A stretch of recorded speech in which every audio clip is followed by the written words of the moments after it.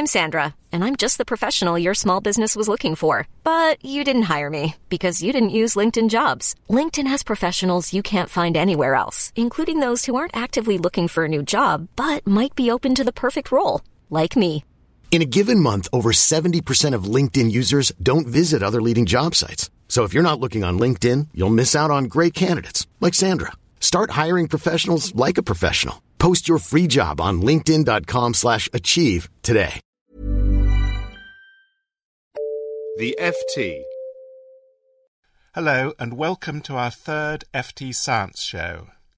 The big research news of the past week, or indeed of the year, or indeed of the decade if you believe the hype, is the creation of the first synthetic life. We'll be talking later about Cynthia, as some have dubbed the synthetic microbe.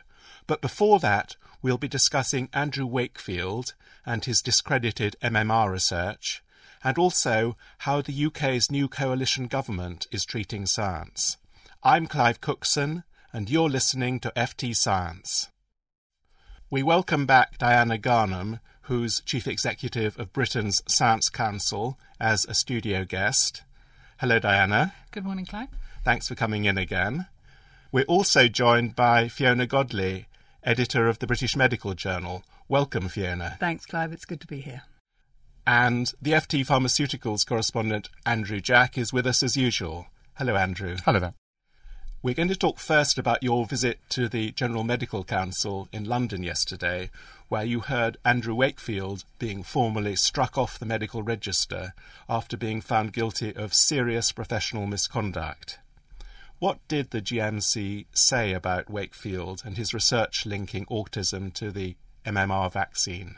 Well, the key message, I think, that came out, and of course this is 12 years after the whole Andrew Wakefield saga began, was that this judgment of the General Medical Council was nothing to do with the science of any connection between autism and the MMR vaccine. It was a issue of ethical conduct. And here was a researcher who had essentially concealed a whole series of conflicts of interest, had commercial interests in a particular approach, indeed including an experimental vaccine, and had undertaken a whole series of experimental and, as the GMC judged, unnecessary interventions on children. He took blood, he authorised spinal taps and so on. And so regardless of what the underlying research objective might have been, what was at stake here was that unethical conduct. And what was perhaps striking to me was to see that Wakefield, who I think got a bit of an easy ride and sort of rode the media and was given a lot of publicity again in the build-up to and just after this judgment, tried to divert that back to this issue of him as an outsider fighting for truth around that long-rejected notion of a connection between the two. Yes, the Today programme on BBC Radio gave him, I thought, much too much time to promote his views. Fiona, what did you make of it? Well, I think Andrew's exactly right to highlight the fact that the actual judgment of the GMC related to the ethics. But I think we absolutely have to keep our eye on the science here. And the science is extremely poor. The study itself that was retracted by the Lancet just recently was in 12 children. And the link between bowel symptoms, autism and the measles vaccine was very tenuous and was purely related to the concerns that parents had raised. So I think the concern now is that although Wakefield has been discredited on ethical grounds, people will continue to refer back to this as science still proving a link, which I think the vast body of literature, in fact, every credible research work that I'm aware of, speaks entirely against. Diana. I think this is about engaging properly with the key audiences, which is going to remain the new generation of parents where this story sticks. I think there was a key message for ordinary journalists, as it were, in the mainstream media and how they need to be very sensitive. Of course, Wakefield's initial most controversial claims were made at a press conference rather than in the detailed paper that was published by the Lancet. But of course, there is also that message, isn't there, Fee? It seems to me that for the mainstream media, clearly there is a reputation and authority around these well-respected academic and medical journals. Do you think there are any lessons more generally for that community? Well, I think, to be fair to the Lancet, it is hard for journals because one simply does have to, at the moment, take on trust the work that's delivered to you. But I think, in answer to your question, I think that journals absolutely have to think much harder about verifying the information that's coming their way, looking at the data. Do you think it's actually changed the way the BMJ now looks at particularly controversial public health sorts of submissions, academic papers? Well, without wanting to go off the point here, Andrew, as a pharmaceutical editor, you'll know that certainly there's a big push to try to get much more data from drug companies about the research they're publishing, and actually we do take a vast amount on trust, huge conflicts of interest, vast sums of money involved, and often drugs, and the current one that's under investigation is Tamiflu, okayed by public health based on information that only the drug company had access to. So, I mean, I think that's absolutely wrong, has to change. Diana, what can the wider scientific community do? Well, I thought it was very interesting that Fiona went through all of the different levels of checks and balances that should be in the system for publishing research. You've got ethics committees, you've got supervisors, you've got the panels and the funders, all making decisions based on different levels of peer review and engaging different people. What's remarkable is how does all of that fail when we introduce all of these things into the system so that people can question and check? And I think you're right that the journals have to rely on the bit behind the research also working. What's unusual about this case is that it failed all the way through the system. And that lets down the users of the science. I mean, if you look at it from the point of view of the public, the general journalists, the parents, they all rely on this. And so it isn't just the journals. We have to point the finger at the academic community far more generally. I would agree with that. And since we're on a newspaper podcast, I mean, there's also the role of the media. How do they weigh up the single maverick against the establishment? And you mentioned earlier, Clive, the fact that actually he was given a lot of airtime, but actually there's a thing in the media, isn't it, about trying to give balance, so you give the pro and the con. Now, at some point, that has to shift to make it clear to the public that the overwhelming majority of information is in support of this vaccine safety, and you have one person standing against, but do you give them equal airtime? I'm just approaching this at a slightly different angle. I do think what strikes me is how little the employers knew of what Andrew Wakefield was actually doing and the range of interest at the Royal Free. And I wondered whether the commitment to annual appraisal for doctors and continuous professional development and this sort of regular reporting of your interests and what you're learning and who you're working with might help. I'm sure that it will be yet another check, whether it will, as with Shipman, whether revalidation would prevent the Harold Shipman case. People are quite dubious of that. But actually, I'm sure it would be another check, another hurdle. And I think that what you have with Andrew Wakefield is certainly someone very credible, certainly someone dealing with an important issue. There's no doubt that autistic children and their parents are perhaps poorly served at the moment by science, and who can blame them for seeking what help they can find. But I'm sure you're right that if this was more systematised, and in particular the idea that people would have to declare their conflicts of interest and update a public record of those every year, I think that has to help, and we should be calling for that. Well, lots of lessons for everyone to learn from the Wakefield case, from the mass media to the specialist medical regulators to the hospitals, everyone. Let's move on now to politics. And I'd like to talk about what Britain's new Conservative Liberal coalition government is doing to science and research. Now, Diana, you and I were both at the Royal Society last week when the great and the good of science gathered to discuss the new political landscape. What did you make of the evening? I thought it was a fantastic evening, a really showcase sort of event. But there was a huge level of consensus, actually, especially from the platform, where people talked about global competition, the need to invest both in curiosity-led research, but to focus much more on how we translated that. Almost everybody mentioned how poor the UK is at all sorts of levels at translating science into outcomes. And I thought that it was quite a boost to hear from the new science minister, who was one of the first times I've ever heard a minister come and speak at that sort of gathering and not apologise for not being a scientist. That's David Willits, we should say. He gave as good as he got and reminded the science community that he's not the shop steward. And I think that strongly threw the ball in our court to look at how we operate as a community to come up with a greater degree of cohesion and consensus in the way we work with government. I think that's a big challenge. I didn't hear any of the scientists speaking, accepting the need for cuts. They were in effect saying, we're a special case, and of course they won't be a special case. I'm sure some of them will try and argue they are, and I'd love to take all the leading scientists and lock them in a dark room and say, OK, you've got 12 hours to come up with 10% of cuts, or a good, strong case for the fact that you should be immune from cuts. But I think the reality is we haven't made the case for being immune from cuts. Those cuts are beginning to happen through the university system. We're seeing changes in regional funding, which will also affect research investment, and in the business department, where obviously the startups and the investment in translational companies may also hit. So we do need to think about these things differently and in a much more joined up way. Fiona, what's the view in the world of medical science about this government and what it's likely to do and what it should be doing? Well, I'm very interested in the idea of any sector of society being immune from these cuts. And coming back to science in a moment, I'm very struck by the idea that health should be immune from these cuts. I mean, I think that there will always be savings one can make. Health should bear the brunt of the cuts as well, provided it can be done without, as far as possible, damaging healthcare. And I have to say, I can't believe that's not possible. I think there must be efficiencies or things that we could delay, or areas where we are currently focusing on the wrong things. Yeah, it seems to me, certainly. I mean, you've had pharmaceutical industry, for example, as always having to restructure and find more efficient ways to develop drugs. I've seen also in the philanthropically funded parts of global health, in the same way, budget squeezes, the pressures on endowments and so on have also forced the industry working in partnership with academia and research scientists to say, how can we prioritise between two very expensive late-stage trials, for example, without wasting money. And it does seem to me, in the same way, though it's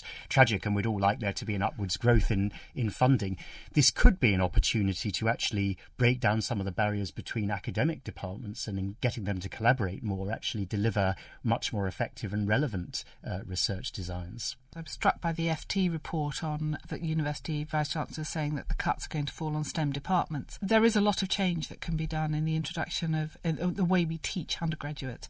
And I don't know whether other people are aware of the Melbourne University proposals, which is to actually streamline the entry into university, to streamline the way in which degrees are delivered, to have much greater focus on what sort of graduates they're trying to produce and who the users of those graduates might be, what the jobs are out there. And I'm not sure that enough of that thinking is going on in the universities. What we're seeing is a provider saying, well, this is how we do things and this is how we want to deliver them in the future, but actually much greater dialogue around an increase in tuition fees may actually drive a change for the universities. Students do not want to do single subject science degrees in great numbers. We aren't seeing growth. So that in itself, the customer will drive a change. It just seems to me also that both in academia and in perhaps the NHS, an awful lot more needs to be done to incentivise promotion, merit and so on based on the relevance of, first of all, encouraging research, but also the relevance of that research. Well, thanks very much. Sorry to cut you off, but we'll be returning to these broad issues of science, research, academic policy over the next few months, I'm sure.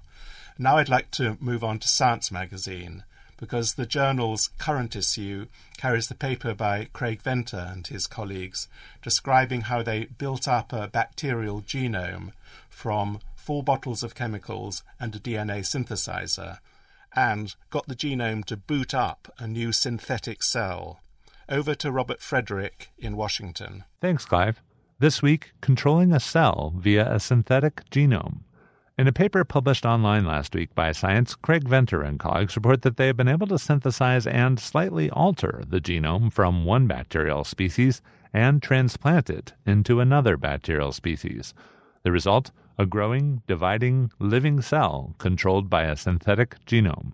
Venter is a biologist and entrepreneur with offices in the states of Maryland and California. Once the new chromosome is in that recipient cell, all the traces of that recipient species disappear within a few rounds of replication.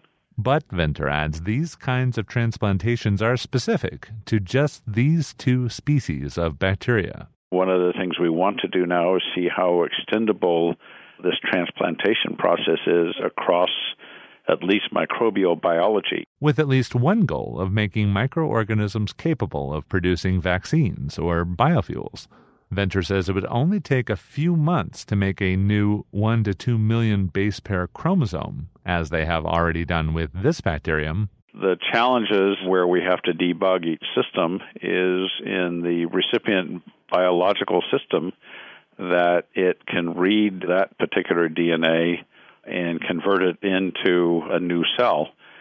So we will probably have to work out that biology for each new system. And that could take a lot more time and money, says Mark Bedeau. Bedeau is editor-in-chief of the scientific journal Artificial Life. These bacteria that he has created a prosthetic genome for are so much simpler than even much simpler than any eukaryotic form of life.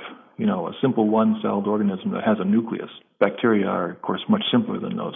But, Bedeau says, Venter and his team have passed a major milestone in the quest to use simple forms of life in ways that are socially and economically valuable. It seems to me that we've just entered an age in which entirely synthetic genomes and increasingly synthetic forms of life become a biological reality.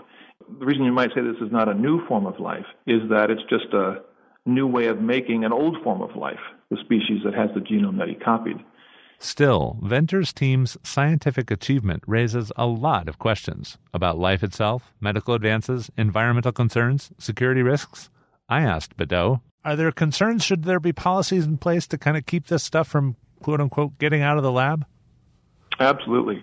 There are a number of sort of social and ethical implications of this that are significant. Some of them are pitfalls we want to avoid, and some of them are opportunities we wanted to take advantage of.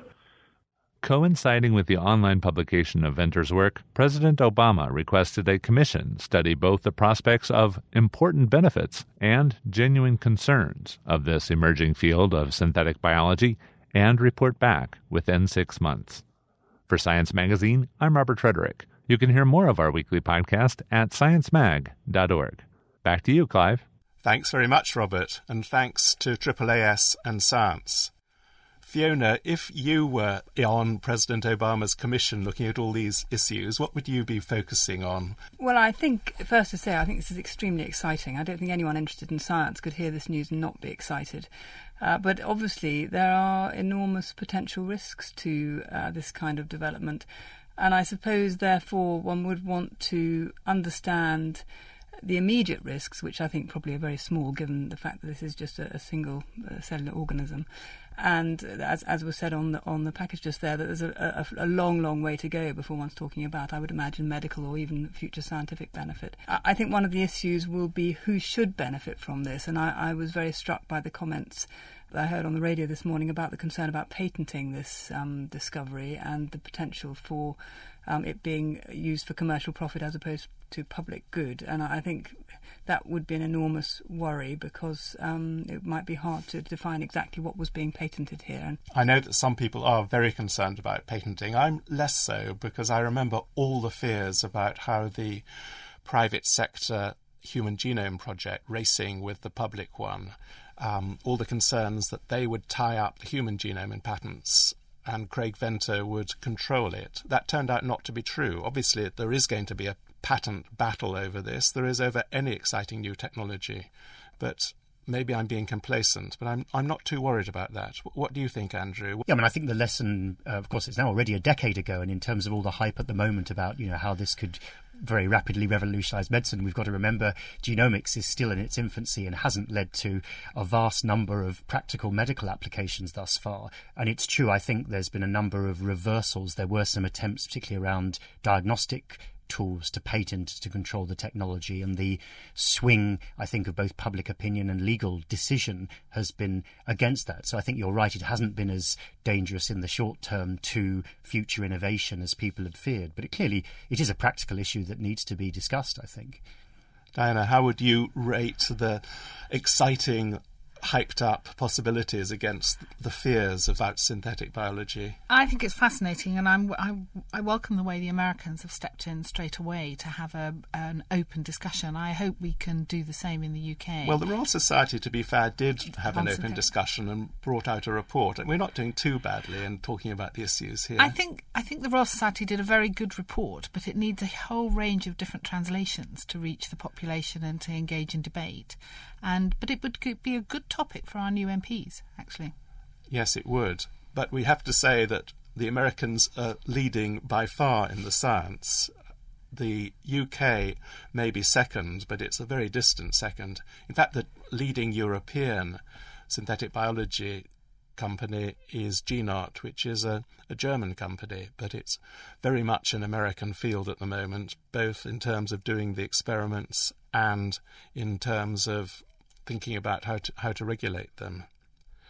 I think that's all we have time for today, so do join us next week to hear about the most compelling stories in the world of science, including a study about the public health benefits of major sporting events. Fiona, Diana, Andrew, and Robert in Washington, thanks very much for joining us. And thank you for listening. FT Science was produced by LJ Felatrani. I'm Clive Cookson. Goodbye.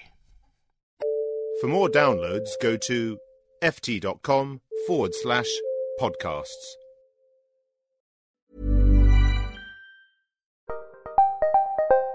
Did you know the Capital Ideas podcast now has a new monthly edition hosted by Capital Group CEO Mike Gitlin? Through the words and experiences of investment professionals, you'll discover who was their best mentor, what's a mistake they made that changed their approach, and how do they find their next great idea. Subscribe wherever you get your podcasts. Published by American Funds Distributors, Inc. When you make decisions for your company, you look for the no-brainers. And if you have a lot of mailing to do, Stamps.com is the ultimate no-brainer. It streamlines your processes to make your business more efficient, which makes you less busy. Mail checks, invoices, legal documents, and everything you need to keep your business running with Stamps.com. Seamlessly connect with every major marketplace and shopping cart. Schedule package pickups and see your cheapest and fastest shipping options from different carriers, with rates up to 89% off USPS and UPS rates. And with the Stamps.com mobile app, you can take care of mailing and shipping wherever you are. Make the same no-brainer decision as over 1 million other businesses with Stamps.com. Sign up with code PROGRAM for a 4-week trial, plus free postage and a free digital scale. No long-term commitments or contracts. That's Stamps.com. Code PROGRAM.